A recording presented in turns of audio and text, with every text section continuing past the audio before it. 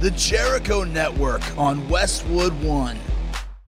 The following program is presented by the Jericho Network in association with Podcast One. Have you heard about the new Podcast One app? There is no other podcast app like this. Download the all-new Podcast One app now in the App Store or on Google Play. You can find out everything about your favorite shows and get more content from my show, Rock Talk with Mitch LaFon. Find articles, social media, episodes, and even make playlists. It's easy to comment and connect with other show fans too. We all have our little community on here. You can share your favorite content and see behind the scene photos, which is generally just me and my dog. But anyway, plus get a 360 video or watch a bunch of shows in virtual reality. Plus, get a 360 video or watch a bunch of shows in virtual reality. There's over 1,000 videos on there right now. It's like you're in the studio, which in my case would be a bedroom on the top floor. Right. Anyway, the new Podcast One app looks so cool and has so many things you can do, including fun things like rewards for listening. Then again, listening to my show, it's its very own reward. I'm telling you, it's fantastic. So, what are you waiting for? Download the new Podcast One app in the App Store or on Google Play now. Podcast One presents Rock Talk with Mitch LaFon. All the rockers, all the stories. This is incredible. Now, here's your host, respected rock journalist, Mitch LaFon. Welcome to Rock Talk with Mitch LaFon. And on this show, folks, you wanted heavy. I've got heavy for you. First up, from Metallica, it is bassist Rob Trujillo. We talk about his son, Lou Reed, and all kinds of other great things. And, of course, if that wasn't enough, after the break, we come back with Charlie Benante of Anthrax, talking about the state of euphoria and persistence of time reissues and a whole bunch of other stuff. And no metal show would be complete without Venom, or Venom Inc. in this case. Tony Dolan talks about the new album, the upcoming tour, and all kinds of great stuff. But before that, I have got from Fozzy, guitarist Rich Ward, the Duke of Metal, talking about why, or how come, Metallica has been this sort of ubiquitous stadium act for the last 30 years. So, Rich, good day. Nice to have you here. Yeah, nice to speak with you as well, Mitch. I always look forward to these chats because you're one of the smartest minds in all of music journalism, and also we're friends, so it makes it it's dual purpose. We can talk rock, and we can also talk and catch up. Yeah, so we can, and we're going to have to catch up. Now, we're not doing a Fozzy Judas interview, but we're going to have to do that soon because that video, I mean, at last count, I think we're closing in on 7 million views. I mean, it's completely gone insane. So congratulations on that, by the way. Thank you very much. I have at least 20,000 of those views because I'm marking out as a fan of my own video, which is great. Right, and Mom has another 15, right? Yeah, Mom's watched it once in disappointment as usual. That's how it always is. But you know, you and I have both seen Metallica recently. I saw them in Toronto at the old Sky Dome, which is now called the Rogers Centre, and in Montreal. And we're not even going to mention the venues. It was such a But and where did you see them, by the way? Atlanta? I did. I saw them in Atlanta at the new Atlanta Braves baseball park.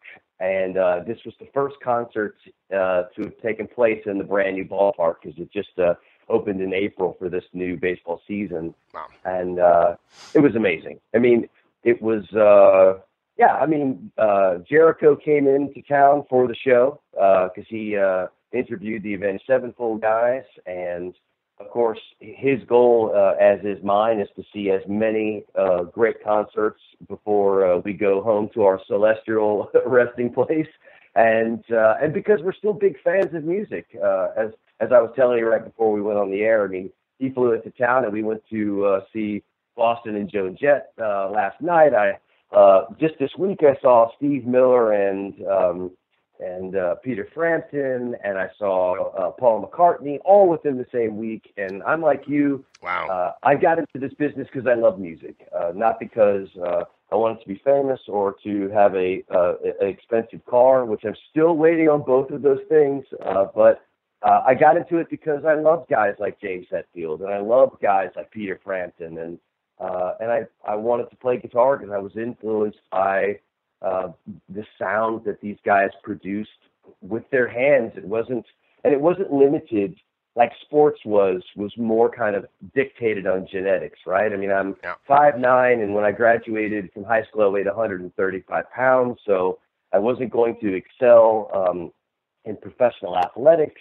And I came from a family of just kind of middle class, go get your job done, put in a hard day's work, and sales oriented kind of stuff and entrepreneurship. And although I liked that, I was always attracted to things that were kind of individual achievement. So learning to really improve myself, and then as a guitar player, as I got better, I wanted to find other musicians that I could collaborate with and put a band together. So going to see Metallica now, the first time I saw Metallica was in 1988. I went with my longtime drummer, Frank Fonseray, who was still in Fozzy, who played with me in my old band, Stuck Mojo. We went to see them on the Injustice for All tour. Yeah, what a great tour that was. Yeah, amazing. And one of the great stories was we got there at 9 o'clock in the morning, and we convinced a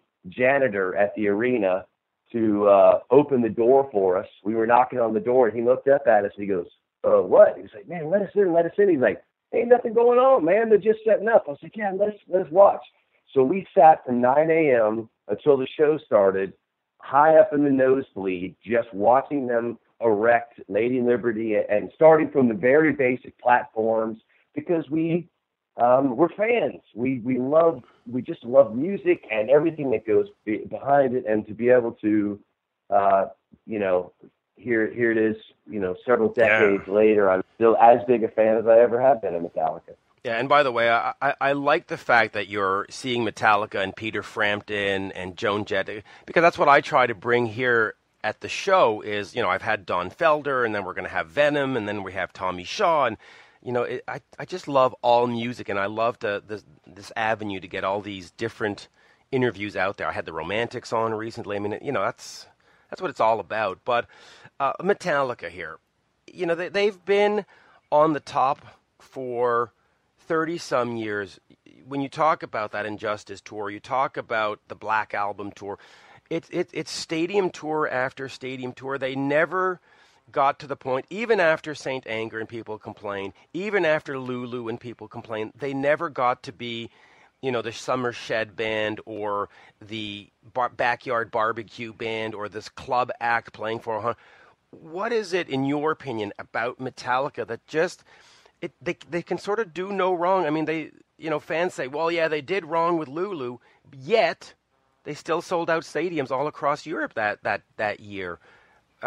What's so unique and special about them?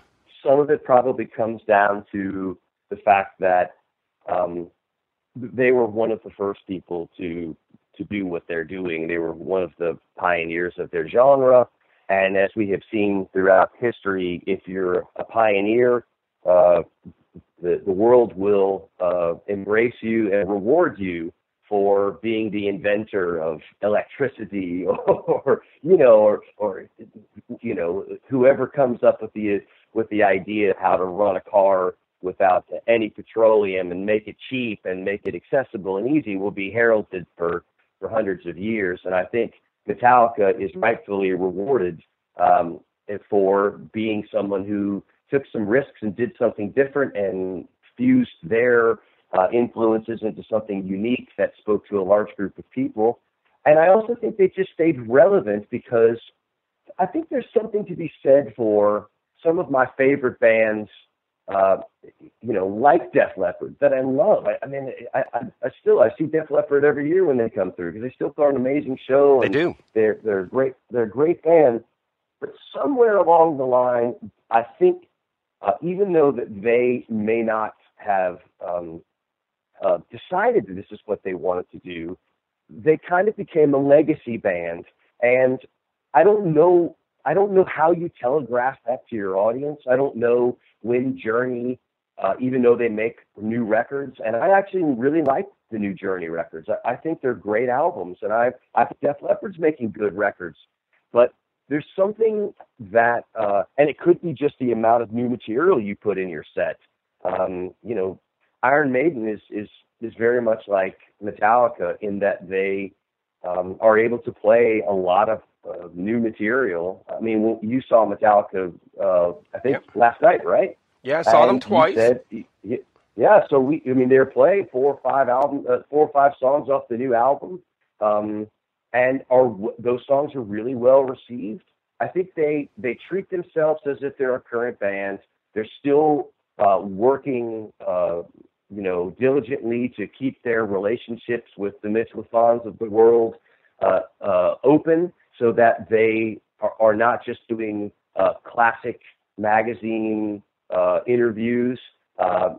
And I think it also, some of these kind of bands who have evolved into legacy acts who are still selling out sheds. I mean, Def Leppard's still doing 20,000 people a night, which is nothing to be ashamed of. But I think there is a mindset difference where when we go see Def Leppard, they play one new song and then we get the hits and it's an amazing show. Metallica still feels like I'm going to see a current band who could be Avenged Sevenfold, or they could be Five Finger Death Punch, or they could be Mastodon. They still seem like a relevant band, and I do think that really comes down to their mindset.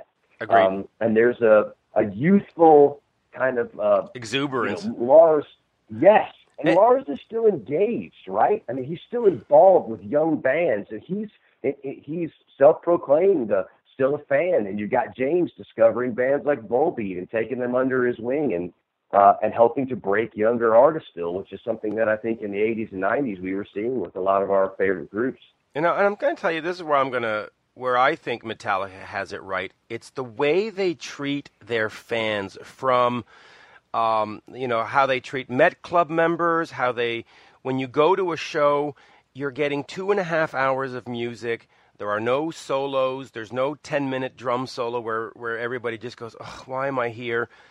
They don't show up late. They're just very passionate about their fan base. And I think for any band out there, especially bands starting, put away the attitude. Treat your fans as the people they are, and they're going to stick with you. And a lot of bands, I just get this impression that when bands get too big sometimes, they seem to forget the people, and that costs them in the long run. And Metallica has never forgotten the people, right? I mean, that's really their calling card. Is it's us and the fans and everybody else. I think it's a great point, and I think also while you were saying that, you really connected in my mind that a lot of the greatest bands ever were bands that had a group of guys who had distinct and yet different personality types.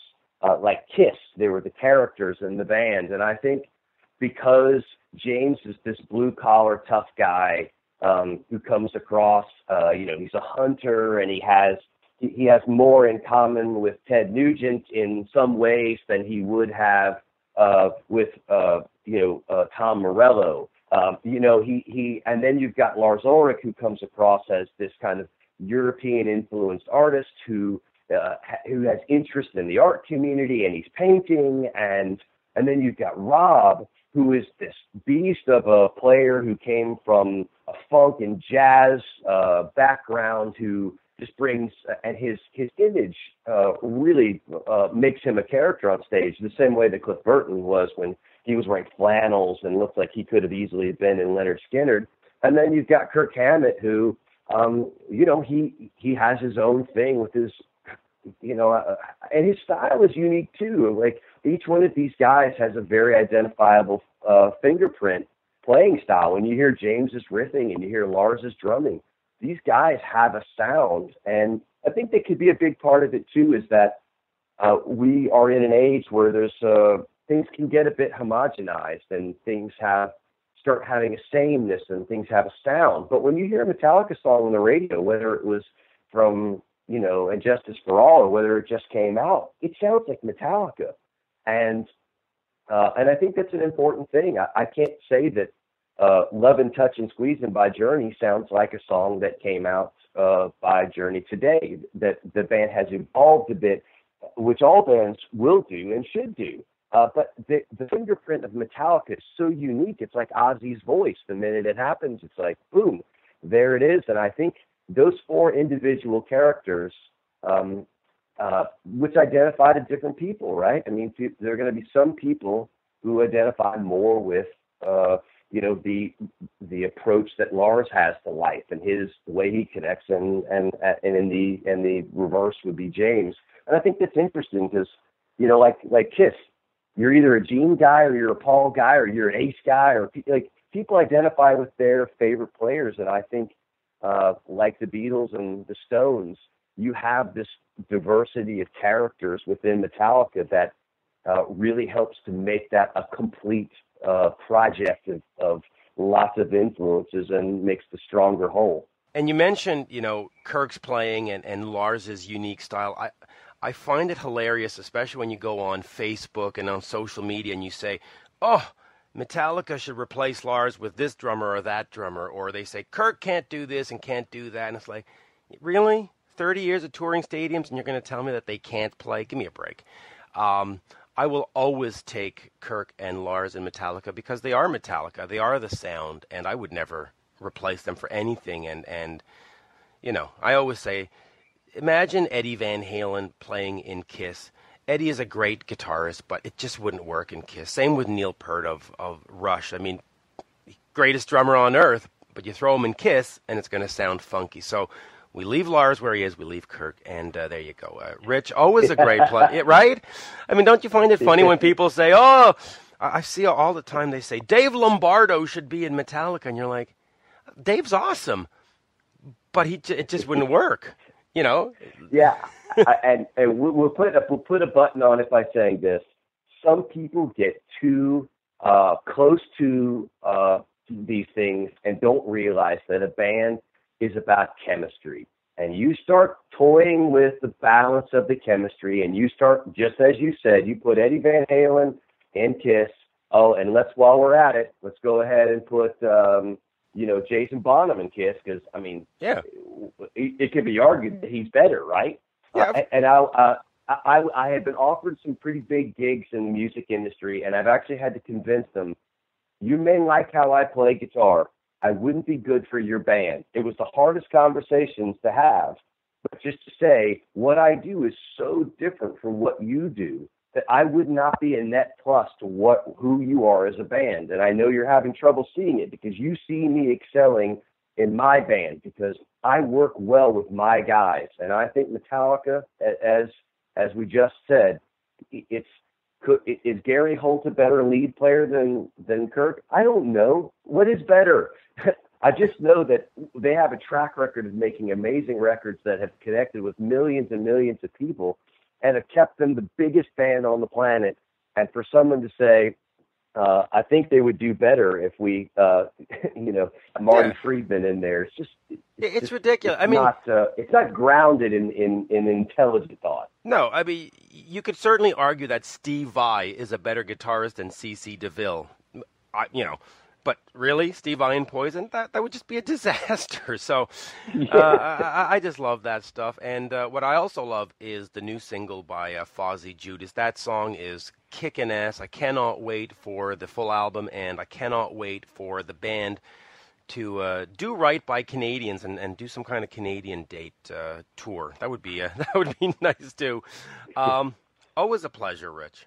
All mine, Mitch. I love you so much. Thank you so much for what you do for our community and what you do and giving me hours of, and I'll butter your biscuit. I listen to your show. I'm a big fan, and because I'm a music fan, and you tell the stories I want to hear, so thank you for that. Yeah, thank you. And that's really what I try to do here. I just try to tell a compelling story. I mean, I know it's nice to get those clickbait headlines and stuff, but that's not what interests me. I try to, when I speak to an artist, get him to reveal something about their personality and something about them as a person, not just so much of, hey, this album, that album, and I'm just glad people are listening, and I'm glad people like it, because that's really what interests me, is that sort of human element of the whole music thing. And there you go. There we go. We're done. And by the way, since you're the Duke of Metal, at some point, do I get bestowed a title too? Yeah, well, I think if we can get Zakk Wylde to step down from his job as king and move me up into king spot, and he could be like great overlord of metal, and then you can move into the Duke spot. I mean, you know what? The Earl is not exactly a great name, and the Prince, I'm not sure. We're gonna have to work on that. Yeah, and I do not want to be the Duchess of Metal, so. But there you go. And it's a swing title, but I wouldn't want it. Yeah, I wouldn't want it, no. And with that, I will be back right after this with Robert Trujillo of Metallica. This is Rock Talk with Mitch LaFon. Mitch LaFon. Welcome back, and a big thank you to Rich Ward, the Duke of Metal from the band Fozzy, for that great discussion about Metallica. And now, here is, from Metallica, bassist Robert Trujillo. Really don't need to give you all kinds of talk-up, because I think we know the band. We know what they're about. So I got to interview them backstage, or I got to interview Rob backstage in Montreal before their show at the Parc Jean Drapeau. 45,000 people showed up. Insane crowd. Just fabulous. Metallica still firing on full cylinders. So, enough of me. Here is, from Metallica. Doesn't that sound great, by the way? Well, I'm just going to have to do that again. Here is, from Metallica, the one, the only, Robert Trujillo. We are speaking with Robert Trujillo backstage here in Montreal. Robert, pleasure to have you in our town. Thank you for having me. Now, let's get started. Before we get into Metallica, I'm a family guy, so let's talk family. Your son, Ty. Yes. Playing with Korn. Yes. A buddy of mine, Ray Luzier, is in that band. Mm-hmm. They love having your son. Tell me what it is for you as a musician to see him play, but also as a dad to see your son, starting off and succeeding. Well, it's incredible. The thing about it is he is a very humble kid, and he's 12, but he's also, still with the successes of what he can do as a bass player and being able to tour with Korn down in South America, which was a dream come true for both of us. It's amazing that I could, as a father, just be so fortunate to have a son who can be focused and super passionate about music. And that was probably one of the coolest things ever. The other thing to take from all this is that in this day and age, I believe it's very important for the youth to hopefully take on an instrument, pick up the bass, pick up a guitar, drums, whatever, and bring music to the stage, and recording and write and be creative. Because in this day and age, you almost feel sometimes that live music sometimes feels like it might be leaving us a little bit, rock music especially. So I sort of feel like almost he's like waving the banner for live music for the youth. And I know he inspired a lot of young people to pick up, the bass. And he's a great player no matter what. I mean, I could sit here and tell you how he could play in any band in the world at 12 years old. It's true, even as a pick player too.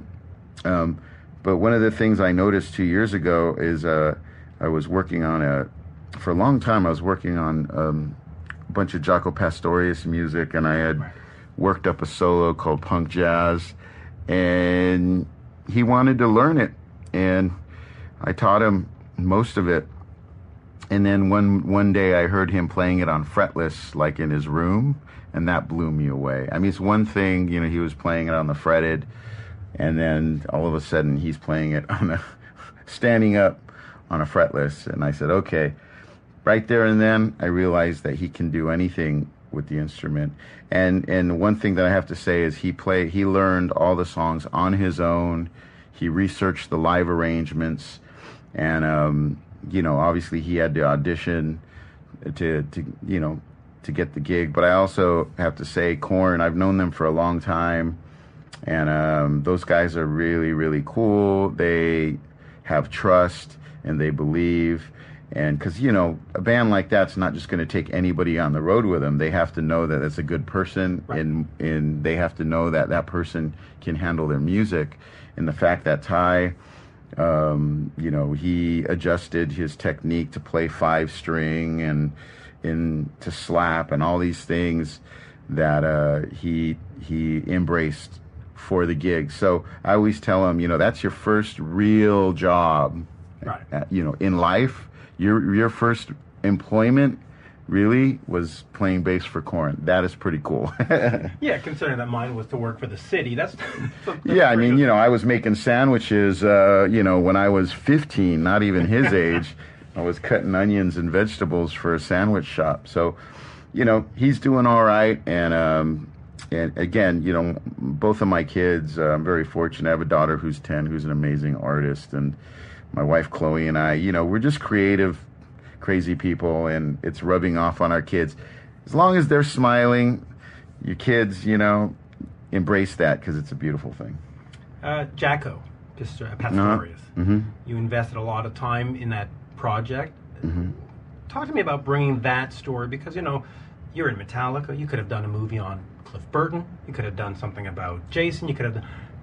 Why Jaco? And well, no, I couldn't have done a movie on Cliff Burton or Jason. Well, maybe not. Jaco was somebody that I saw play 4 times when I was younger, and he was really the biggest inspiration for me as a musician, not just a bass player, but as a musician. I mean, my old band, The Infectious Grooves. Mm-hmm. Was completely, that music is music that I wrote, and it was inspired by Jaco, the style and the technique. Now, granted, at the time, I wasn't learning Jaco Pastorius songs so much, but I was pulling from his technique and his skill set and his feel as best as I could, and I was turning that around and in mixing it with punk in metal and ska and all that kind of stuff. So he was one of my biggest inspirations, just like Black Sabbath was to me. And so this connection is really deep rooted with him. And the other reason why I say that I could have made it about the other guys is because I've known the family for many, many years, and the opportunity came to be involved in the project, and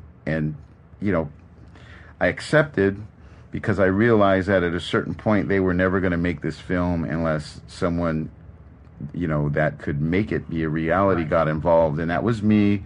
You have market value. Between the financing, not the financing, but me putting up the money and the time, and then at a certain point, I basically fully inherited it, and it became my baby, and I was so deep that I had to see it through. I was so deep entrenched in it. And one thing I got to say is I'm so proud of that project, but literally for 6 years, every single day of my life, I was immersed in it. And I'm talking about waking up at 2, 3, 5 in the morning. You kind of possess the spirit of that individual. And then you also, you're basically unifying and connecting with the family, the friends, the bandmates, and all these people that surround that individual. So you're taking on a lot, and it was just really a lot of work. So I'm happy that it came out, that it's come out. I'm happy that it's doing well, and But you're happy it's done. And I'm happy it's done. Yeah. But I'm also, I'm pleased because I know that the passion between myself and my director of photography and my director and everyone involved to make that thing come to life after running out of money and having to do a pledge campaign, that it happens and it's being accepted. And it's also being accepted without a promotional budget. It's actually being accepted because people are discovering the movie and they actually embrace it because They love it. Yeah. Now, And it's a great story. And it doesn't matter if you like jazz or you like Jocko's music. It's just a great story and a great film. Now, we have only 10 minutes today, so I just want to get on to this next one. You had a chance to work with Lou Reed. Yes. And, you know, he was this avant-garde, you know, sort of an iconic underground figure, putting aside what the critics said, because, you know, whatever. What was it like working with him, and what did he bring? Because, I mean, he brought like 50 years of experience to the project. What was it like? Again, one of the beautiful things about being in Metallica and being a member is to be able to take on challenging projects that I feel and I believe make us a better band. And the Lou Reed album was definitely a project that set us off on a journey creatively. Love it or hate it, you know, it was definitely something that we enjoyed and that we embraced. And Lou is, you know, Lou is Lou. Lou is a no-holds-bar artist, top to bottom, and he's got a lot of fire in him. And, you know, it was an interesting journey. Sometimes it was amusing, sometimes it was difficult, but in a good way. It wasn't like difficult in a bad way. You know, I just learned so much. I think us as a band learned a bit more about embracing spontaneity, and there was definitely some magic moments. There's some stuff that happened there in the studio that kind of, you know, just, you know, blew my mind, you know, where you're tracking and then all of a sudden you're you know, there's an improvisational moment. Like James and I were cutting a song. I think it was Junior Dad, and it was all on the fly. You know, basically on the spot. You know, press record, and it just kind of really lined up real well, and there was this kind of beautiful energy to it. It's a really hard song to hear because it ends up making people cry all the time. Mm-hmm. I mean, you know, it's an emotional statement. But Lou had been through a lot, man. You know, between the way how he grew up, you know, that song is about his father. So he really endured a lot, and again, a wonderful man with a, you know, steel armor when it came to rock and roll, and just really edgy and powerful. So I always, you know, kind of try to embrace what he had and bring that spirit to life through my music. Yeah. Did he offer you any advice in the studio in terms of musically, saying, hey, play like this or play like that? Or not so much. He was one thing that I love with what he said, and he said there are no mistakes. He said that there are no mistakes. And then another thing he said that was really cool, because the album was, to a large contingent of Metallica fans, was negatively embraced. So he had said something, if people don't have something nice to say, they shouldn't say anything at all. And I actually, till this day, I remember that. And if I feel a certain way about someone's music or their art, I really try to not say anything. You know, I try to find the positives in whatever's going on, because you got to understand it's coming from the heart, and it's like your children. You know, you got to be careful, because art is really important to most people, and you want to respect that as much as possible. You know, so I live by that rule, and God bless Lou, man. Rest in peace, Lou. Rest in peace. And I could go on for hours and hours. We only had 10 minutes, so thank you for today. Yeah, and, much appreciated. It's great to be here. You know, we've had an amazing time here in Canada as a whole, and tour's going really, really well. The album is selling like crazy. The album's doing well. You never know with a new release how it's going to be embraced. You know, between the fan base and the new fans, it's done quite well. People are connecting and I guess feeling that there's some relevance to what we're doing still after all these years. But we're all healthy, we're happy, we're having a good time. Not a good time, but a great time. And, you know, it's great to be back here in Montreal. Thank you. Thank you, Rob. You're listening to Rock Talk with Mitch LaFon. Rock Talk. Mitch here. Are you in the market for a new car and want to see what others have paid? Well, in order to feel comfortable that you are getting a fair price, you need pricing context. Information that empowers you to feel confident.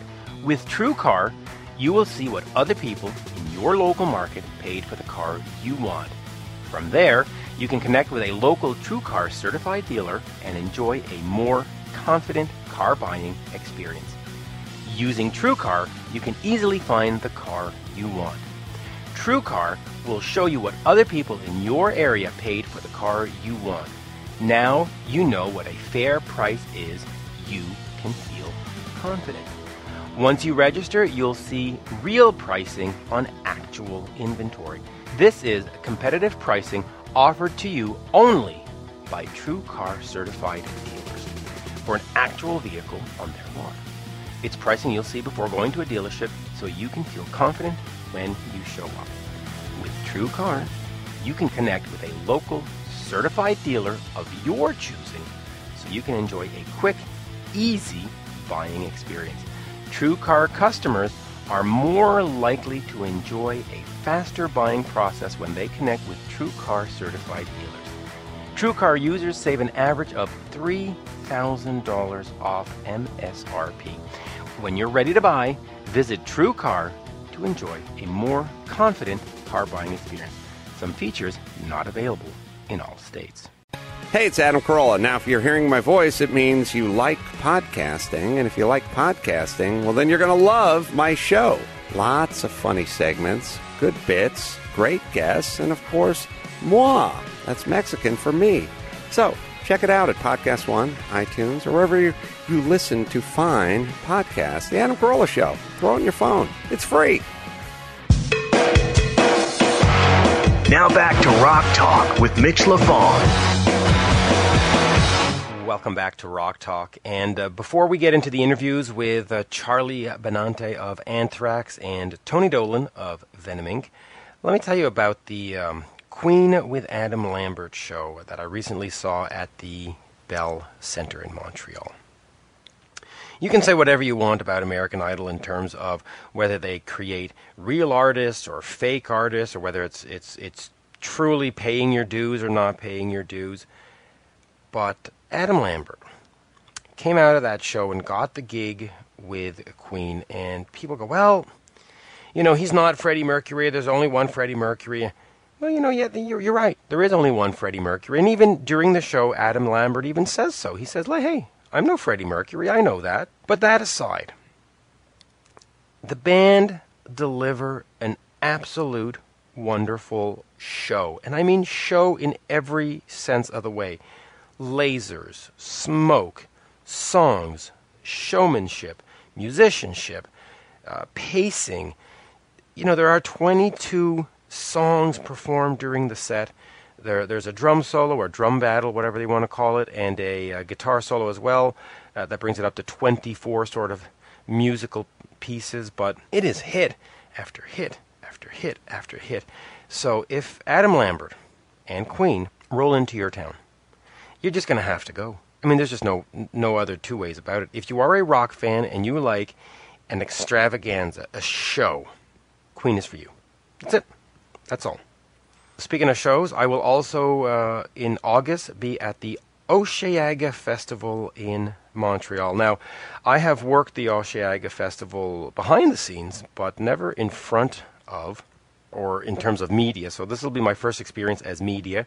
Headlining is the band Muse, and this festival in Montreal is absolutely spectacular. In fact, any festival that is in Montreal is spectacular because they put it out on they put out a place called Parc Jean Drapeau and the Circuit Gilles Villeneuve, which is basically an island apart from Montreal, in the middle of the St. Lawrence River, and there's really only one road in.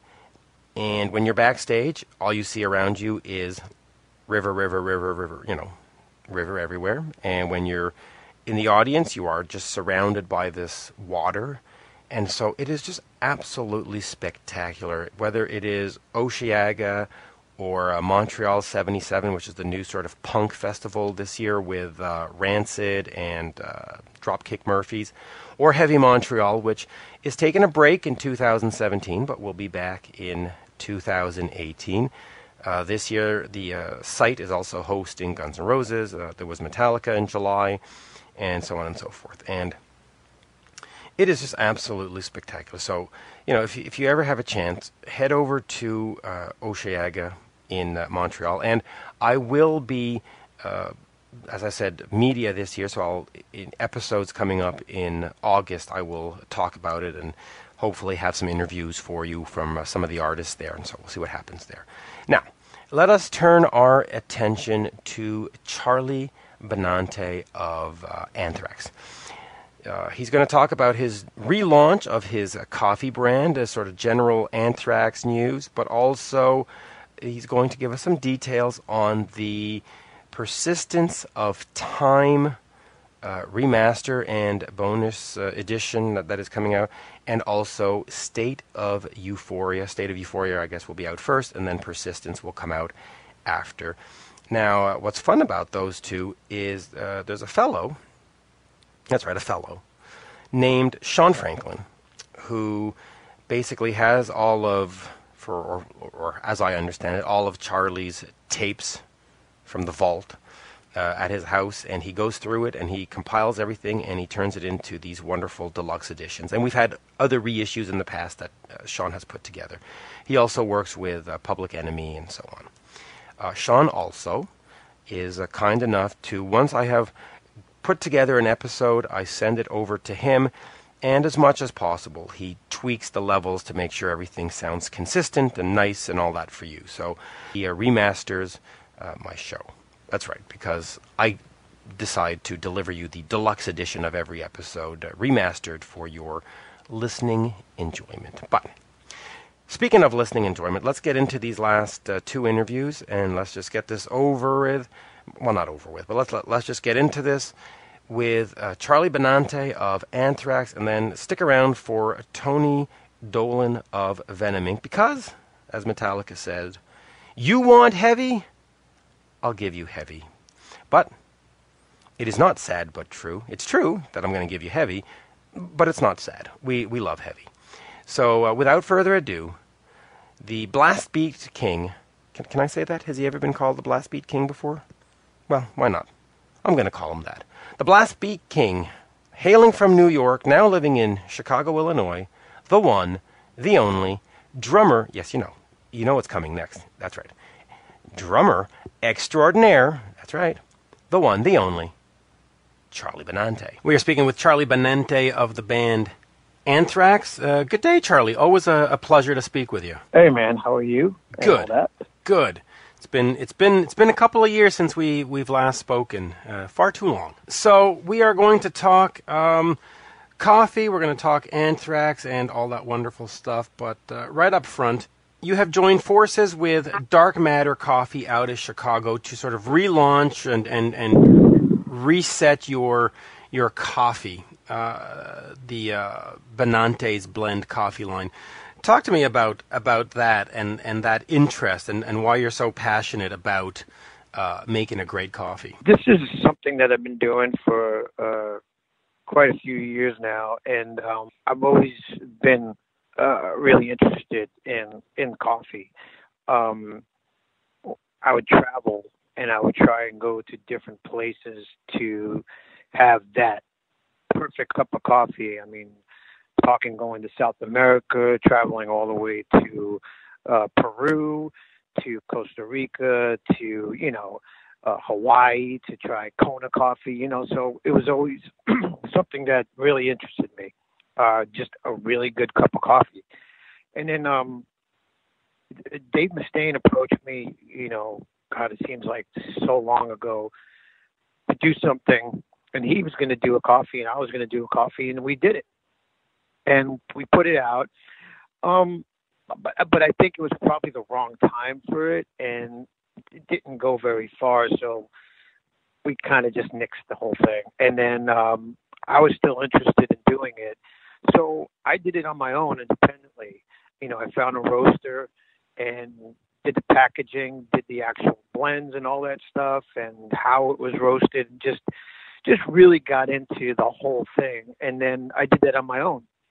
And then met these great people from Dark Matter here in Chicago. Went down to see them. We talked. We did a whole coffee tasting thing of the day. And they said they were interested in doing my coffee. And that's exactly what we did.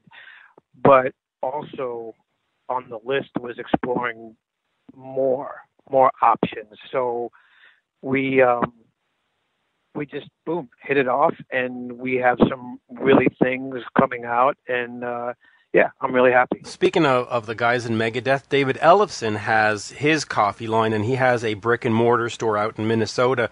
Is that something that you might be interested in as well at some point, having your own shop where people can come in and sit down for a cup of coffee? Yeah. Okay. Yeah, I mean, Dave Ellison hit me up too about maybe having my coffee at his store, and we do that. So you can get my coffee at his store too, which is really cool. The thing about me and Dave Ellison is we've been friends for so long now, and when we get together, we usually sometimes finish each other's sentences because I think we're on the same page a lot of the times. And when he told me he was going to do a coffee thing, I was like, that's fucking awesome too. You know what I mean? So I would love today to have a really cool coffee shop where people could come and maybe have a little bit of a stage, and you could get up and do what you want on that stage while people are in there sipping coffee, doing their homework,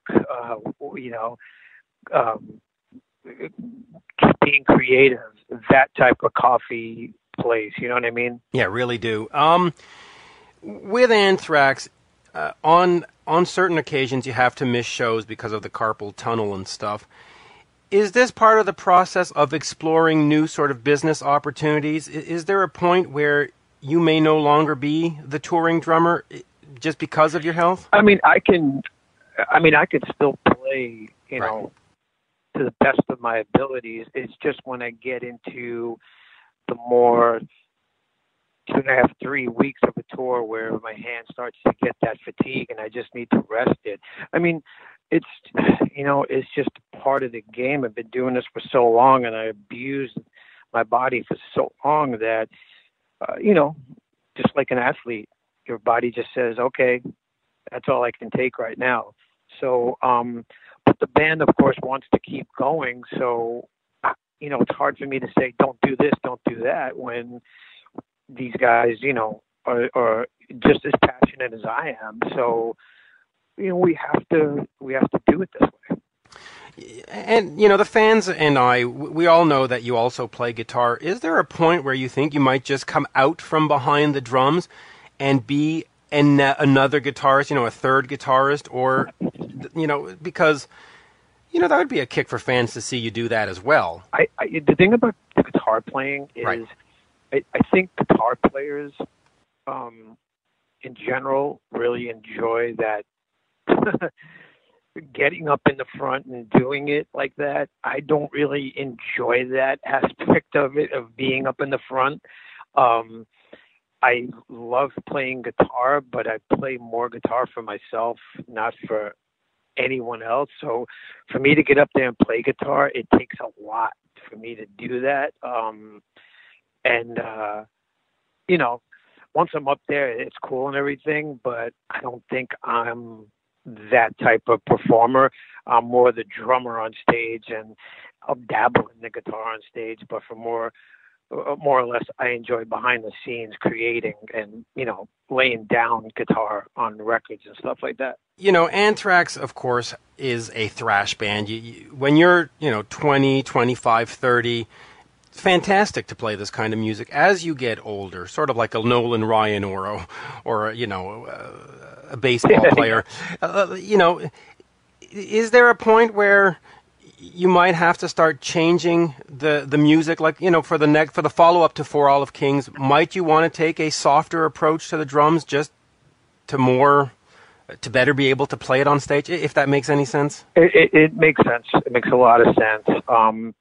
My problem is that my brain doesn't think that way. That's one of the issues, because when I hear a song in my head, I have to play it the way I hear it. So, it's not like there's an angel on my left side and the devil on my right side, and the devil's like, yeah, fucking, do it this way. And the angel's like, well, take it easy. You know what I mean? It doesn't work that way. It's just kind of the way I hear it is the way it has to be. Because 9 times out of 10, I always hear the finished thing in my head. So I have to try to achieve that, but it is something that on stage, playing it night after night after night, it does take its toll, but it also goes to that kind of muscle memory, you know what I mean? Where you get used to playing it, you get used to performing it, and then it just becomes second nature. Right. Yeah. So let's look back at some of the great moments in Anthrax, because this year, 2017, is the 30th anniversary of Among the Living, which, you can argue it all you want, but it is one of the seminal thrash albums. You're not a thrash fan unless that's in your collection kind of thing. Talk to me about that memory, and also, as a huge Kiss fan, working with Eddie Kramer. What was that like, that first meeting with Eddie, and just having him, you go, wow, it's the guy who did Kiss Alive, and he's on my album. What was that like for you? Well, after we did, the first 2 albums, we were extremely happy with the way things were going, especially with the, the Spreading the Disease record. But I just felt that Spreading the Disease, the sound of that record in general wasn't really capturing the band at that point. There was only maybe 1 or 2 songs, and one of those songs was a song called AIR, which was a last-minute addition. And that song was pretty much the bridge to what would be Among the Living. So when it came time to decide where we're going to go and who we want, my first, I wanted Eddie Kramer, because when I listened to the records that he did, whether it be Kiss Alive or even, it's a live album, but some of the Zeppelin stuff, he pretty much zones in on, he finds the soul, I think, of that band, and really captures the band. And that's exactly what I felt was kind of missing. So when we had our first meeting with him, I was very excited, because this was the guy who was the name was on the back of so many of my favorite records. So things went really good. The only problem was the record that we wanted to make at the time and the record that he wanted to make at the time, we were on a different page. He wanted to make a record that was going to go into the 90s, and we wanted to make a statement of where we were and the type of band that we were and the type of music that we were playing and how we wanted to sound. So once we got past all that, Eddie kind of understood and then pretty much gave us what we wanted. Right, and it turned out really great. Now, what did you learn from him in the studio? Because, you're looking at a guy who's been there, who's done Jimi Hendrix, who's done Zeppelin. What kind of tricks, or what did you take away from it and go, oh, okay, I see how this works? Well, the first thing that I noticed about him was the way he mic'd things. He and again, you have to understand, we are still new to this studio game. This was only our 3rd record. So, doing our first record was like, it's so hard to say. It's like your first day of school, and it's hard to notice everything that's in that one situation. So I didn't pay attention to everything, because I was just kind of like, whoa, what's this? What's that? By the second album, started to take more of an interest in how the drums were being set up, how the drums were being mic'd. But Eddie's approach to it was different than the first 2 records. So I was questioning things, but then I heard the result, and then I was like, I get it. This is why he mics it this way and this is why he mics it that way, you know. So these were just things that he has done through his career. So it was interesting to see him go about things in that way, you know. And of course, the best part for us was Iron Maiden did Peace of Mind at a place called Compass Point in the Bahamas. We were on Island Records now, and the head of Island, who owned it, was this Chris Blackwell, who had the studio in Compass Point, which was that studio. And we went to mix down there, and it was pretty amazing, you know, to spend 2 weeks down there, you know, in the sun. U2 were just finishing last minute, you know, little details of the mix with Joshua Tree, and then we came in. So it was just weird, you know what I mean? It was so many crazy things were happening, and you know, it was a great time. And I'll finish on the Among the Living question, you know, with this.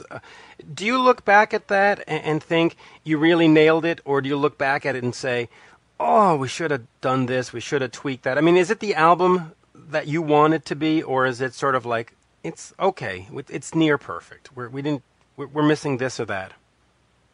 I mean, that's a difficult thing to say, because if there's one thing I've learned is sometimes you're the most critical of everything that you're going to do. But then when it goes on to other ears and then they hear it, and then sometimes you have to listen to it through their ears as well, because you're just too close to it.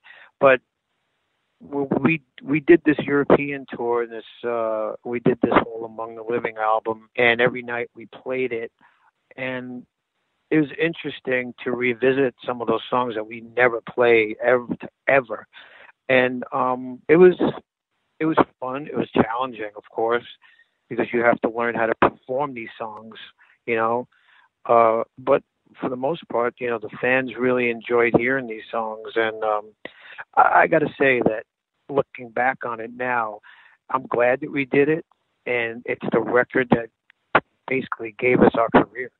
Yeah, well, it really did, and it's the one that when you look at sort of the 10 best thrash albums of all time, it's always in there. I mean, it really is one of those sort of masterpieces of the time. Speaking of that, the year after, 88, you released State of Euphoria. We're coming up, obviously, on the 30th anniversary of that. I have heard that there might be a deluxe reissue or a reissue of it. Is there anything in the works in terms of a special edition for State of Euphoria? Yeah, there is. Okay. And I've been working on that for over a year now, just compiling different versions, demos, rehearsal tapes, some live stuff. I just want it to be a really cool release, because of course you're going to have the album remastered and everything, and then you'll have the B-sides also on it too, and then the other disc will have basically like the evolution of the song, from like demo to rehearsal to recording, you know what I mean? Right, scratch track and all that stuff. Yeah, you'll hear how the song came to be the song. It's just pretty interesting. I wish a lot of bands would do something like that, just to show how the song evolved to be the song that it was. And of course, this was the record that in our whole catalog that we all felt a bit like it wasn't quite finished, because we were kind of rushed to, you know, back in those days, you did a record, you did the tour, and then you went back to do another record, and you had another tour. It was just such a real, like, whirlwind schedule. Yeah, and of course, when you have the success of Among the Living, the record company wants you to punch out Among the Living 2, and they're like, yeah, we don't have time for this, let's go. So they rush it, and it's like, so that the next album after the big success is always the one that seems a little bit, you know, undercooked, if I can use that expression. But yeah, exactly. And it feels the And it's a classic case of the band just being rushed and really not letting it kind of sit and breathe for a bit and live with it for a bit. You know what I mean? And it was tough. And back in those days, you have to remember we were only a real band for about 4 years at that time. Yeah. So we were learning everything in a hurry, and experiencing things in a hurry, and we didn't have the experience to say stop for a minute, let's regroup here. Right, and you might also not have had the power. I mean, the record company would, you say stop, the record company says, hey, no, keep moving, my friends. We sort of all understand the politics involved. You've done the Among the Living. Would you think of doing a State of Euphoria tour and maybe even adjusting the songs and make them as full as you think they should be? That's an interesting concept. It would take a lot to get everybody to be on the same page of that, Right. That would be a tough thing.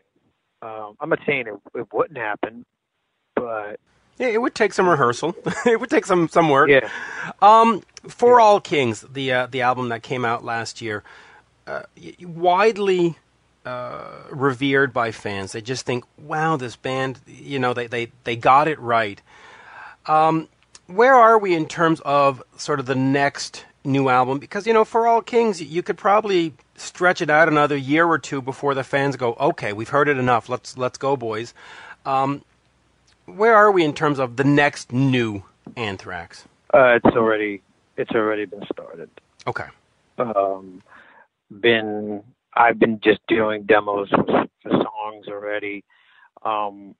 And I will say that for some reason, it's just sounding very pissed off and angry again. And I think maybe it's just a reflection of the world and everything in general in this so-called business. I don't know why it's coming out like that, but it's coming out very, like I said, angry and pissed off and just very aggressive. What was the song from Volume 8, Piss and Vinegar? Might be time to throw that one back in the set list then. Bring that one back out. But have you done everything you wanted to do musically with Anthrax? Because you are a thrash band and fans expect thrash albums. Would you ever want to sort of put out more like a Kiss-sounding, I don't want to say melodic rock record because that's sort of a silly term, but just a more rocky record rather than a more thrash record? Is that something? That's a good question. I've come to realize that even if we did have a real accessible tune, I thought Breathing Lightning was a very, very accessible tune. I thought it was kind of radio-ish, but I don't know if there's this stigma about, these guys are just fucking, this type of music, blah, blah, blah. And I've often had this issue with the bands that get played on the radio. I always felt that it's kind of like a safe thing. They make these songs and it gets played on the radio, and it's just kind of, it's an easier way, other than bands like, this may come out wrong, but bands that are not radio friendly almost have a bit of a bigger struggle to get heard and to gain an audience, And I often felt that it's just very one-sided. And again, the way we started out, the same way Slayer started out, Megadeth started out, Metallica, a record sold was a ticket sold. Everybody who bought our records came to the show. You know what I mean? It's just playing this radio game just gets to you after a while. You know what I mean? It's like, why isn't our song being played on the radio? Are you saying it's not as good as this song by this shit band? You know what I mean? Or that band? Right. And it just bothers the shit out of me. Yeah, and I also asked the question because I know you have a love for Kiss, and I know you have a love for Cheap Trick, and bands like that, and they're not thrash metal. So I always thought that maybe somewhere along the line, the guys in Anthrax would say, "Hey, you know what? Let's just make a good old-fashioned rock and roll album without blast beats and without all kinds of layers of just two guitars, drums, bass. Let's go." And of course, Joey has a great love for Journey and stuff like that. So I thought, just a rock record from Anthrax would just be so cool, right? Well, I mean, there may be elements of that on this next record too.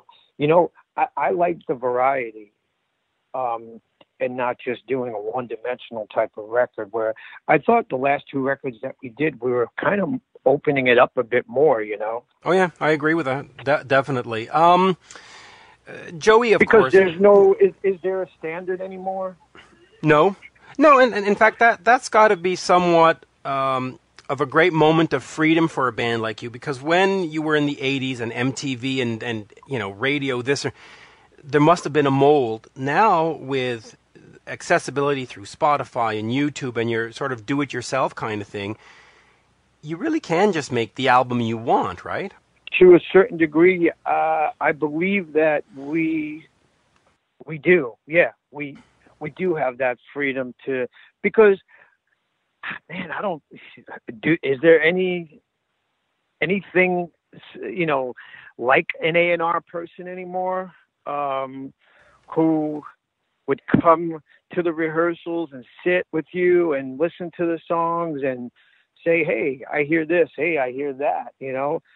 Man, it doesn't happen. We are our own A&R. Yeah. Where we do everything. It's pretty much back to do it yourself.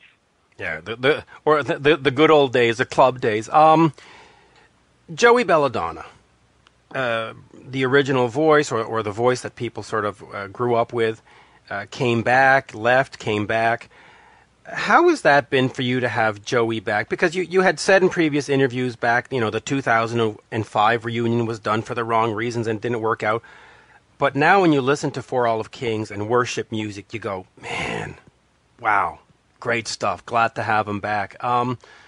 What has he meant to you to have him back and be there and be part of the lineup?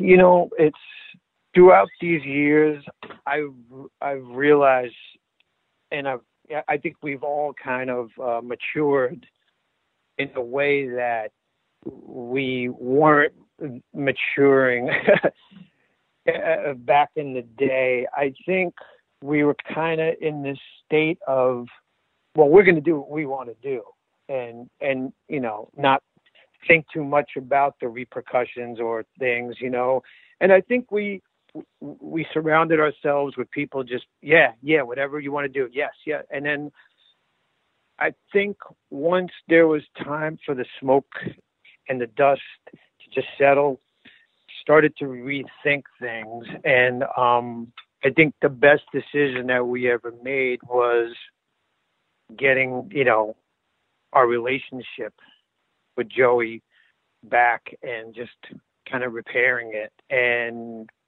putting everything aside and just being on the same page again and just making, music again that really means a lot to us. And I think that's a big thing.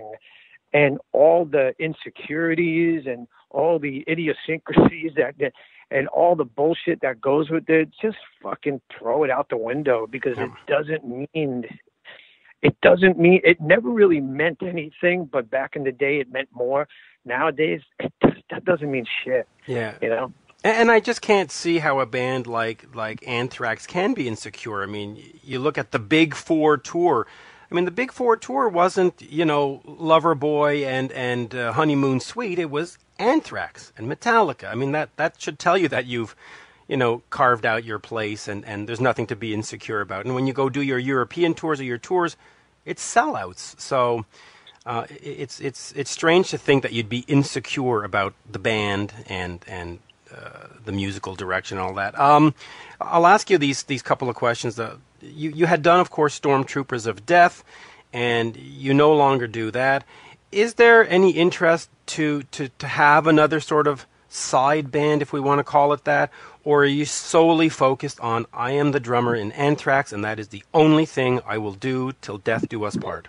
Well, Anthrax has always been my first priority, and even when the other guys went and did their own thing, I always kind of kept the store open, and I always just worked hard on doing, whatever it was to keep the things afloat. So for me, it's always been priority one, especially on the creative level, whether it's a T-shirt that you see with a design or album cover design or the music. It's always really important to me. I just look back at the days of the bands that I worshipped, like Kiss, Van Halen, and all that stuff. And every time that I would get the next release from them or anything like that, it was always the right thing. It was just, this is it. This is perfect. You know what I mean? Right. And recently I've been reading this book by Noel Monk, who's Van Halen's original manager. Right. Yeah, and reliving those days of how it used to be out on the road before we were all filming each other doing stupid shit and becoming politically correct and all this other stuff. Back in the days when it was just humans being humans and, living life in a certain way, and you don't do that anymore. Those days are gone. So I think I went off track here for a bit, but No. Doing I have so many songs that could be for two kind of solo records that maybe one day I'll get around to it.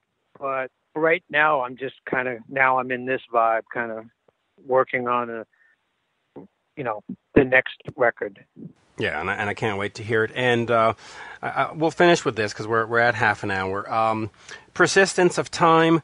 I have also heard that is going to be given a deluxe treatment. Same answer sort of for State of Euphoria. Is that something that's also being considered? Yeah.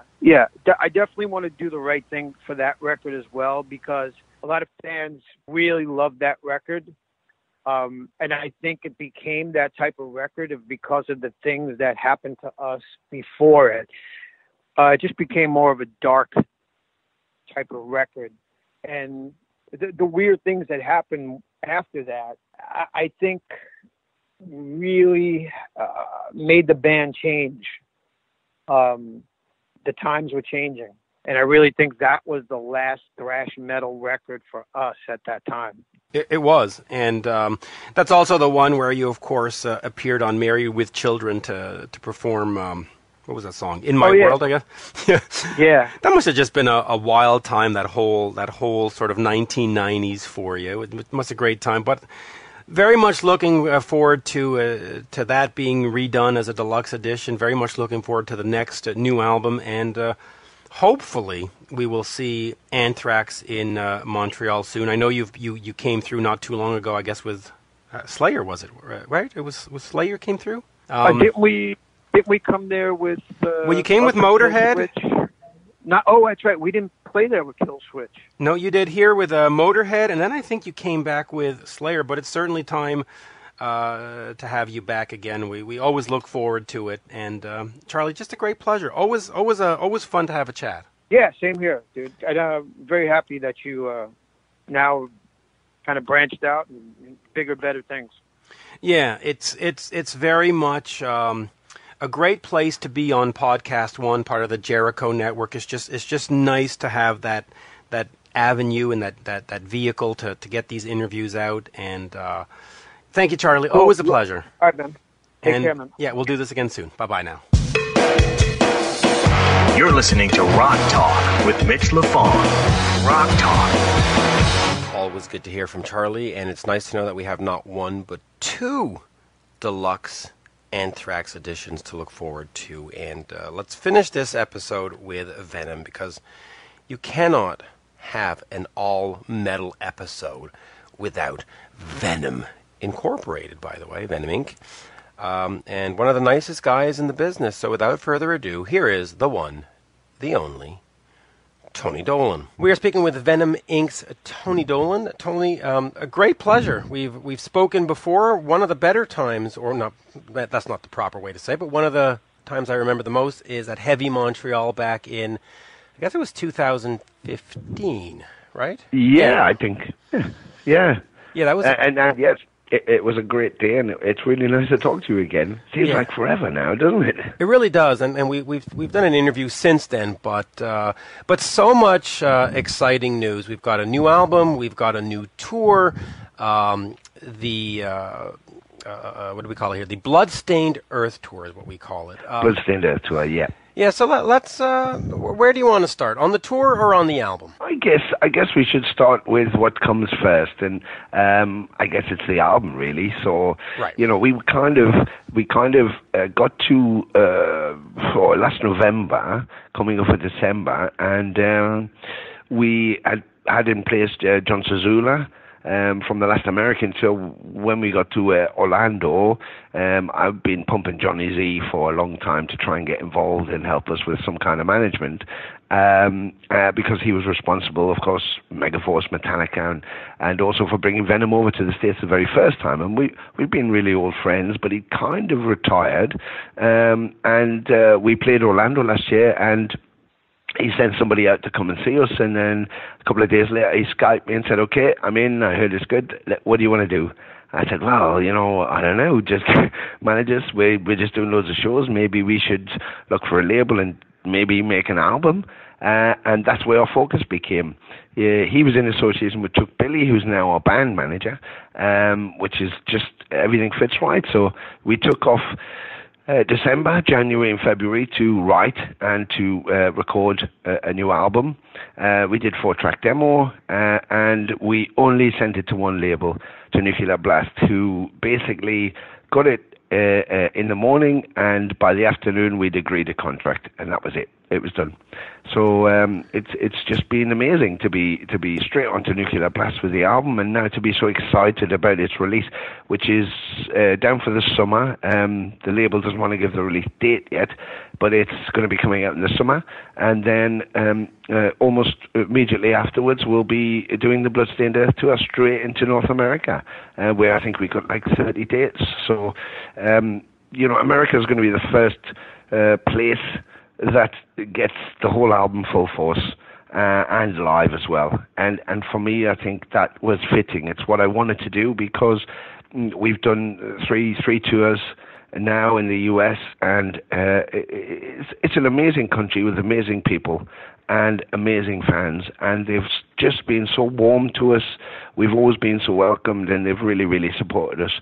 And I think in a way as well, Mitch, I feel that Canada and America were kind of denied a lot of Venom shows in the past, and so I'm kind of pushing us to make up for that. So I want to deliver as many songs as I can with a whole new set, songs that people thought they might never hear, and of course deliver what I hope we feel, but I hope people think is a really good album, something that actually is worthwhile, and not just to make money, not just because we have to, just because we want to give something back. So it's exciting times. It really is. Now, if you don't mind, let us talk about the album. It is called Ave. Yes. And it, of course, is coming out in August. Now, the exciting thing about the date that it's coming out on is that date in my history is the first time I ever saw Cheap Trick. So you picked a no way. You picked a great, significant, great anniversary. So, but okay, I want to talk to brilliant. Yeah, I saw them on that day in 1980. So it's 37 years later we get new Venom. So, wow. But let me talk to you about this album, because there was sort of this, and listen, it's for the lack of a better word, the classic Venom, the early day Venom of Welcome to Hell, black metal, all that stuff. But you came in at Primeval, 1989. Yes. Yeah. So Ave, is this sort of, we're looking back far in the history of Venom and making something that's, you know, right there with black metal and at war with Satan? Or are we looking more at your era of Primeval, Temples of Ice, and the Wastelands in terms of sound? Well, I think, I think the thing is that, you know, I actually came in just after Calm Before the Storm, so like 88, and then we wrote, and then we had Primeval ready for 89, and then put it out. So, you know, but I'd just done a full tour when I joined with Abaddon, who was, you know, part of the management team that took us out, and my association with the band goes back to the first single, and through the whole, you know, we were parallel, living in the same place. We all knew each other. We were kind of all friends, and my band was doing things. They were doing things. They just all of a sudden started releasing music, and I thought that was a really positive thing. Also, I was a fan of it, so, you know, making the transition into the band was, for me, natural. You know, I didn't consider I was doing anything other than just jumping in on a friend's band and playing music that was great and having some fun.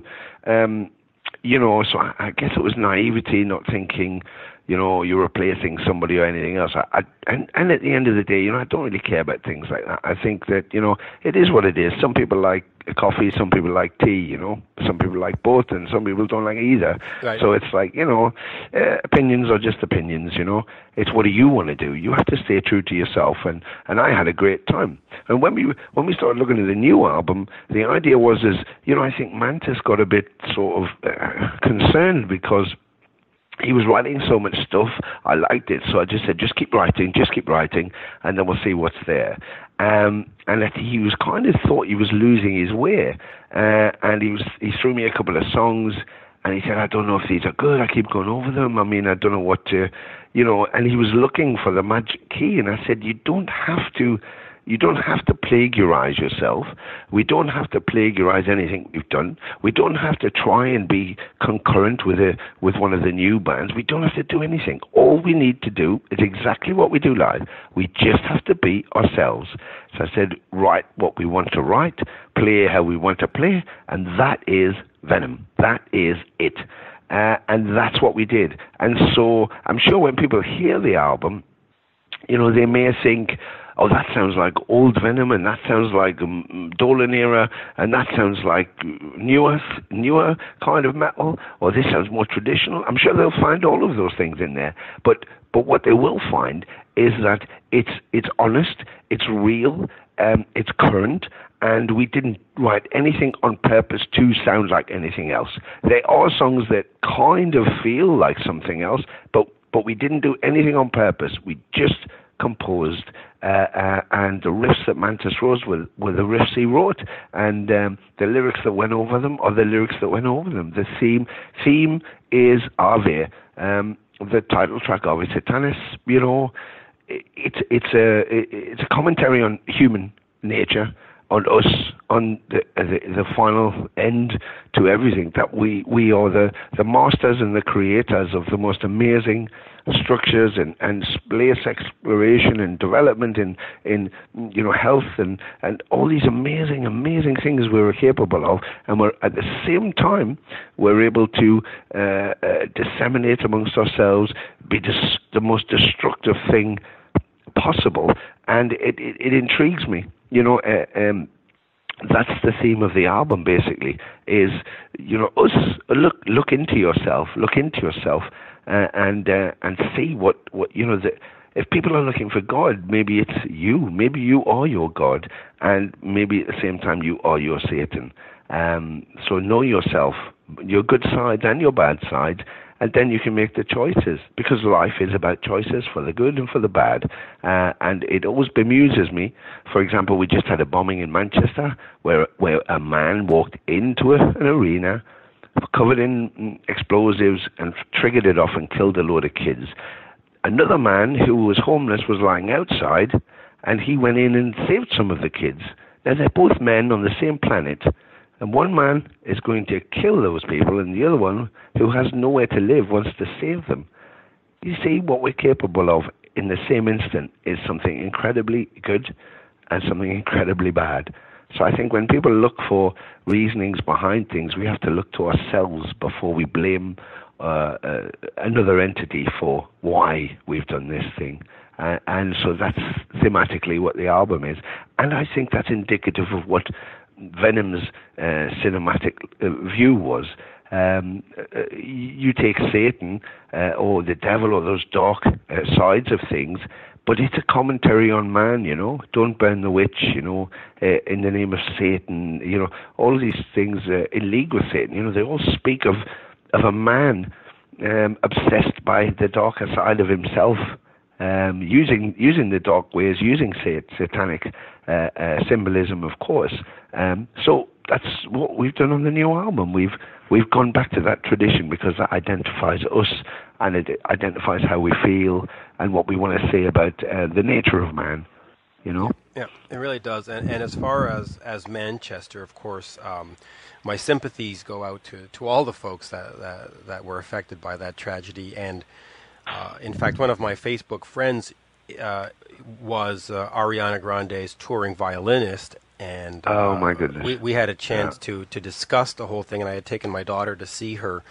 Oh really? Trying to think, like in 2015 or 16. So, okay. Yeah, that one certainly is well, and they're all shocking actually, but well, they are, you know. Yeah. I mean, that's the thing, Mitch. It's like, you know, you think what would lead a guy to be in a band, be a musician, and to want to tour the world and share it with other people, and what inspires people to want to go to a concert and just have some fun and experience some music and make themselves happy.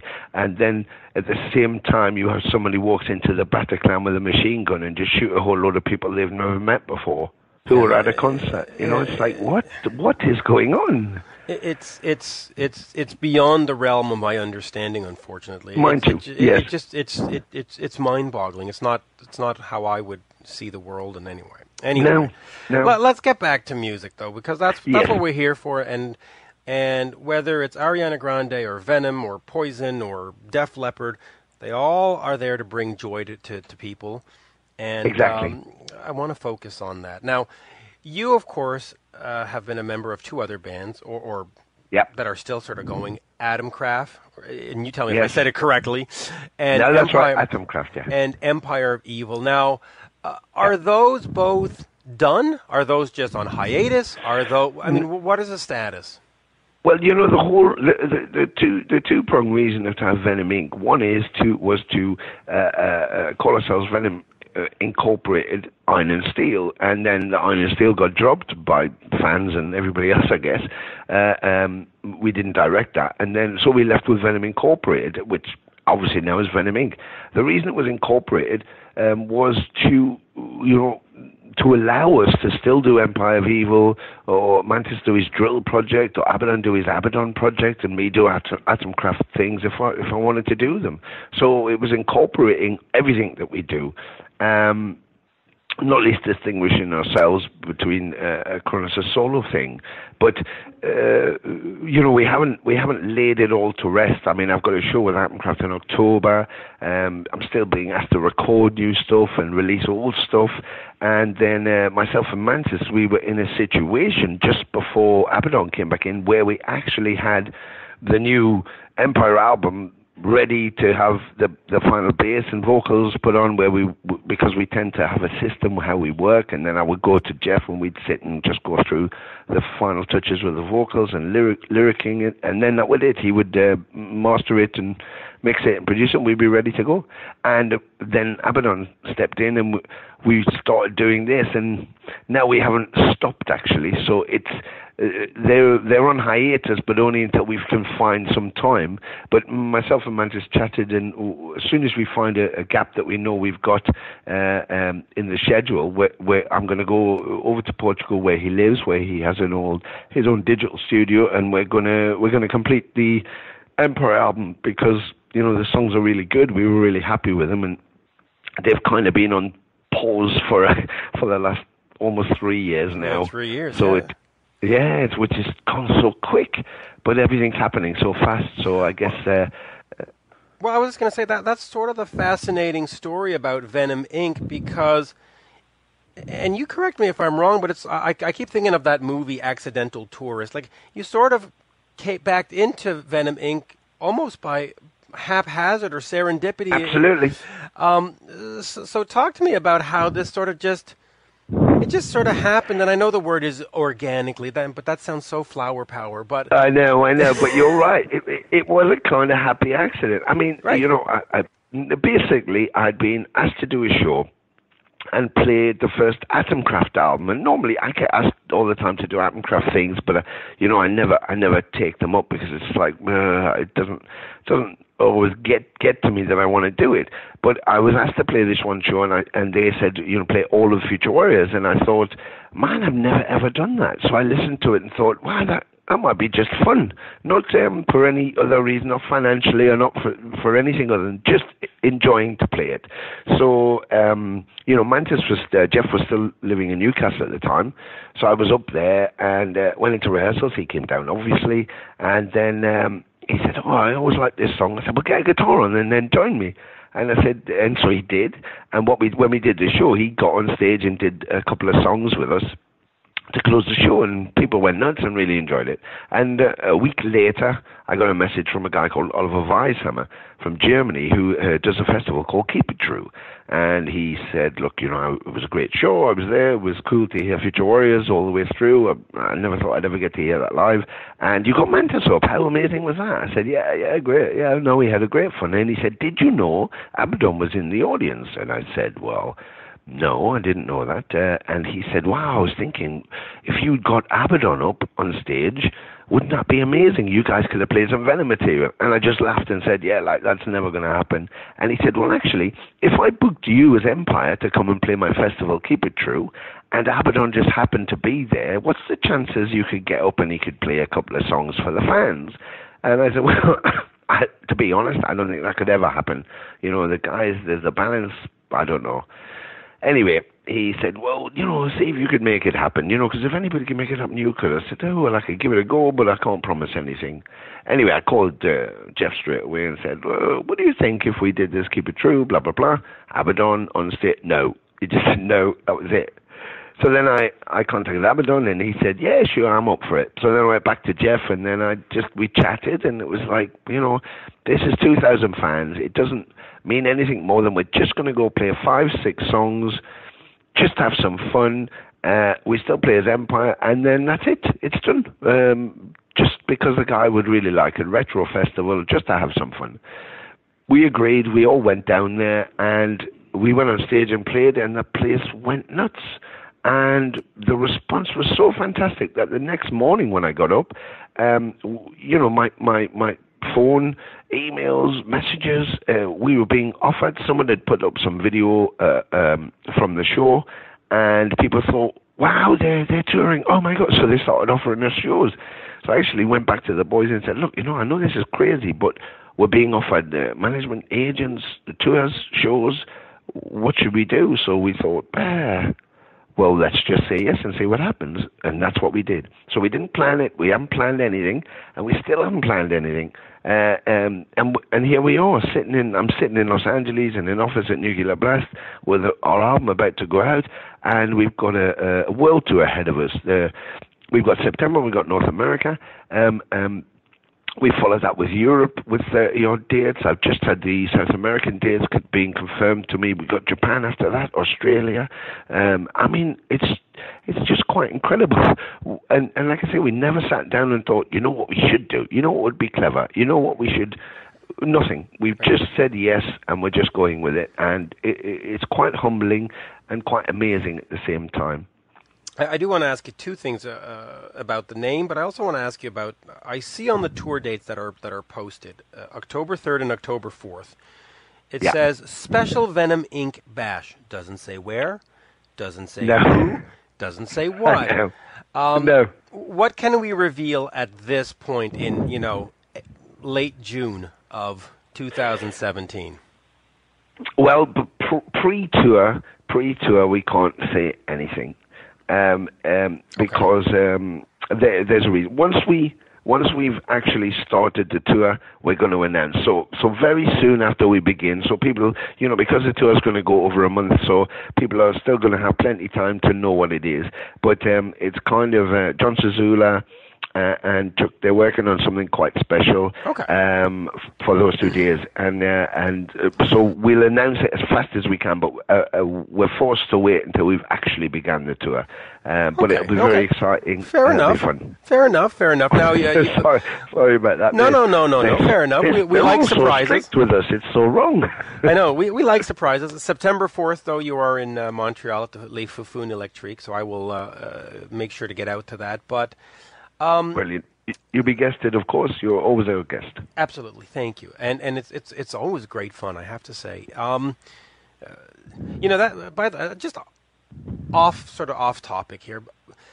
When you think of a band like Venom Inc. or Venom or just that whole scene, you always, I don't want to say always, there is this perception out there that the heavy metal guys are these horrible brutes and sour faces and the guys in Venom Inc., which I've met, we've met and we've talked.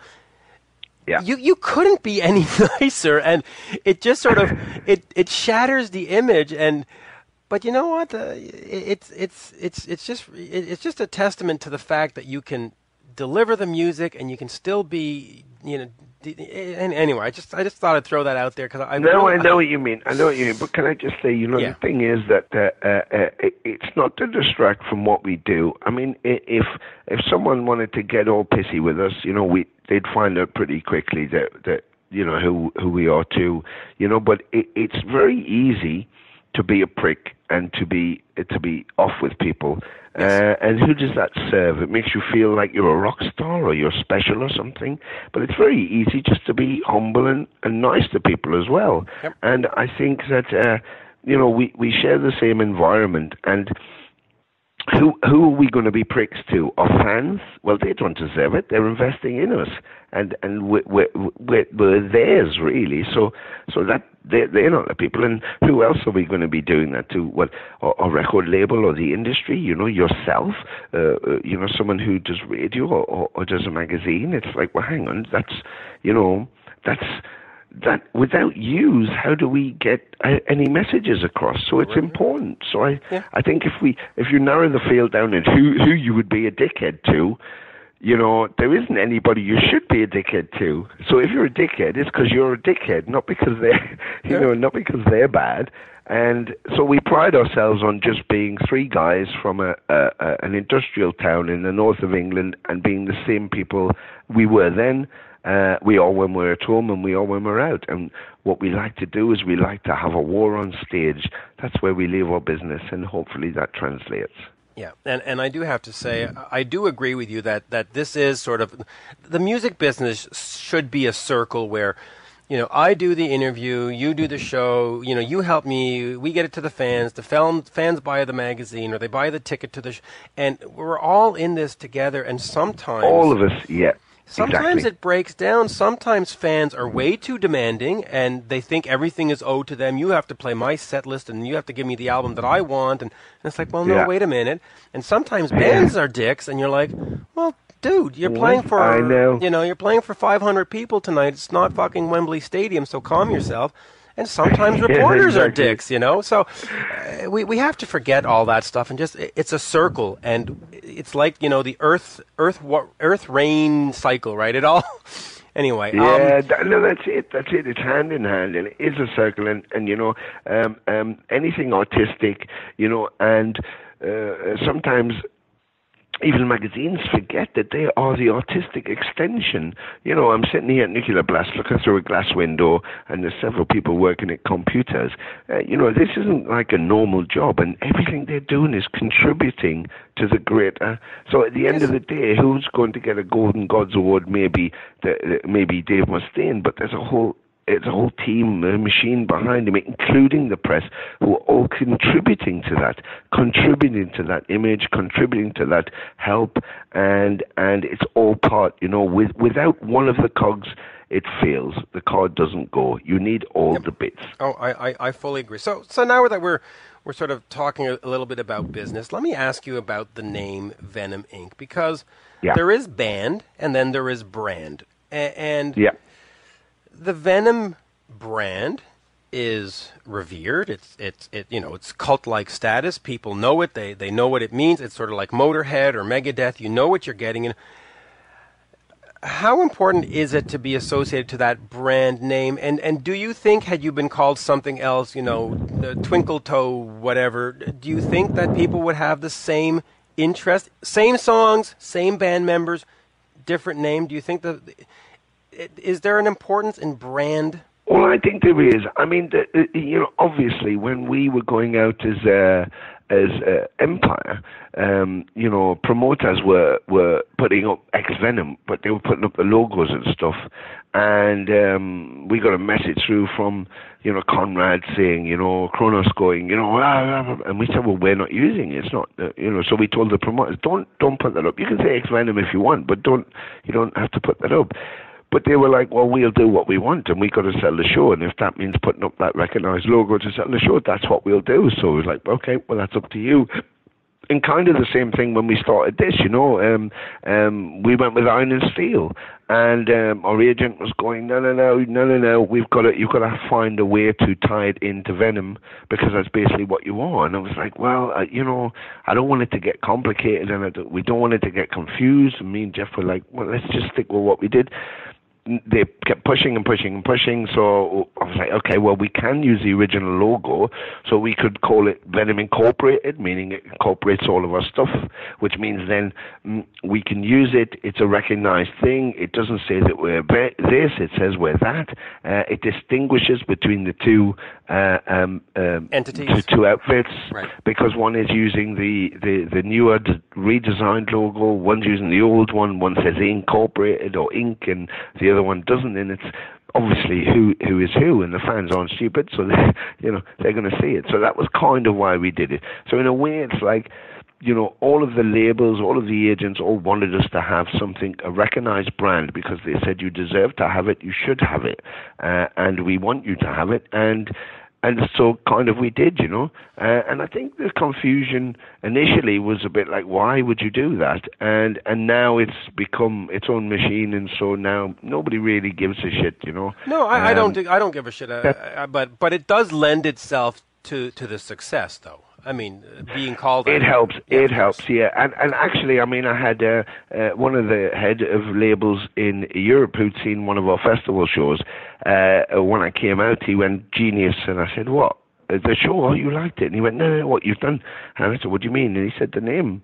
And I said, right. And I said, why? What was wrong with it? Empire of Evil, by the way. Wasn't that a good one? He said, not as marketable, but doing this, marketable. So I was like, oh, okay. But again, like we just said before, Mitch, it wasn't kind of planned. It was kind of thrust on us, and it's just evolved into now. Oh, yeah. That's what... It's the accidental tour. This whole band... You completely. You backed into it. And by the way, good for you, because it is so hard sometimes to get a project off the ground, and anything that gets that foot in the door, or that little extra inch towards the goal line, well, hey, why not? Why not? No, exactly. Now they told us. I think that's exactly. It's passing the. Sometimes you pass the puck, and he shoots and scores, and sometimes you're just jamming with the puck and passing it back and forward, and it ricochets off the wall, and bang, it goes straight into the net. And it's kind of like that's what we've been doing. We were just passing it around the ice and skating and having some fun, and all of a sudden we just scored a goal. That's what it feels like. And by the way, like I said before, it couldn't happen to three nicer people, honestly. Now they told us. Thank you so much, man. And that's sincere, by the way. I'm not just. It's not interview talk. Now they told us 15 to 20 minutes, and we're at half an hour. But I do want to ask you one last. thing. Shit. Yeah. So I'll ask you one last thing before they yell at both of us. But the album Primeval. Now. Yes. This was, let me hear, 1, 2, 3, 4, 5, 6. It's the 7th album in. You're coming into an established band and brand with a new voice and a new energy and a new... What was that like for you stepping into that? Because you did have Adam Kraft, you did have your own thing going. Yeah. You know, you're sort of like Sammy Hagar of the of the heavy metal world, right? Yeah. What was that album like for you? What was the experience going in where you're like, I got this is easy, or you're like, oh shit, what did I do now? I mean, you know. To be fair, it was really easy. I'd just come off a tour, and then I got a call to go meet him in a pub, and then I went down there, I met Abaddon and the manager then, who's now passed away, sadly, Eric Cook, and they told me the story that they had a record deal, that Kronos had decided to go solo and move to America with the two guitarists, so they needed someone to do bass vocals. You know, I thought they were asking me to think of somebody, but they were actually asking me, which obviously dawned on me eventually. It was like, oh, you want me? But for me, it was like, you know, it was simple. I remember them saying, well, you know, we could think of many people. We could probably get people, but we need someone who understands the band, knows who we are, knows where we're going and how we're going. And, you know, my association with them as a friend, as an associate, as a fan, stretched way back. So, and, you know, I just accepted joining another friend's band's band and playing and singing. I didn't even consider, and maybe that was naivety, or maybe I just didn't think, or I didn't care, you know, because I'm quite like, if I want to do something, I just do it. I don't really bother myself with the whys and wherefores. I just go with my instinct. So for me, it was like nothing but fun.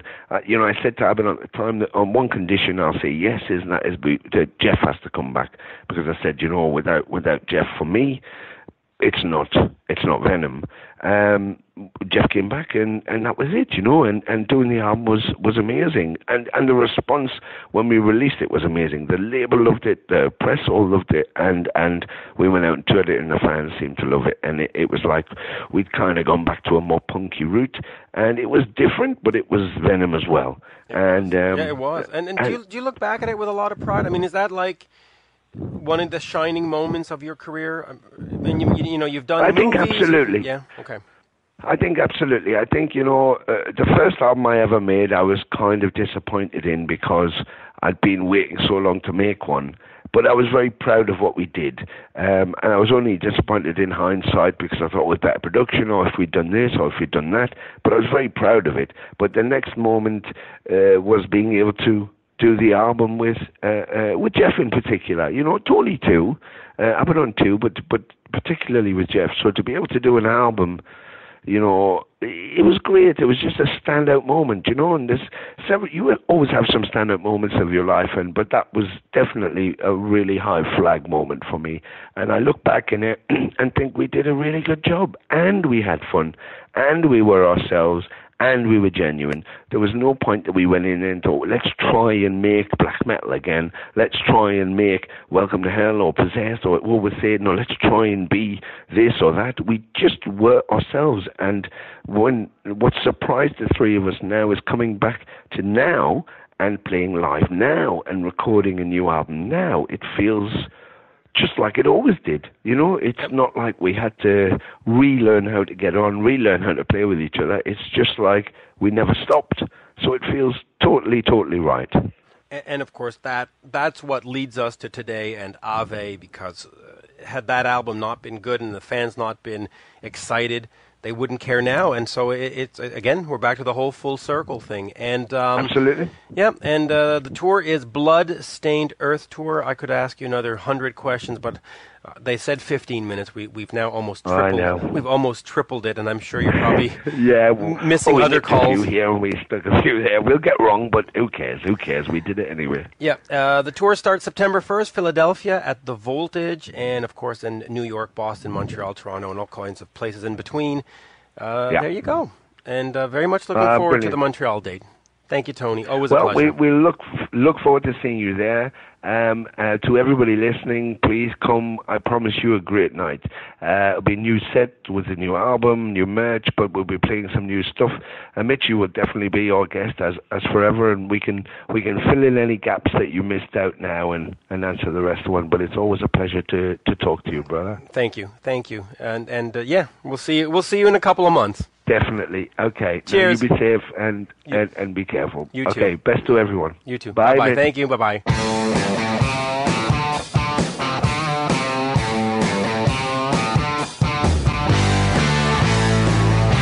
Download new episodes of Rock Talk with Mitch LaFon every Monday at Podcast One and on the Podcast One app, or you can subscribe at iTunes. And don't forget to rate, review, and share.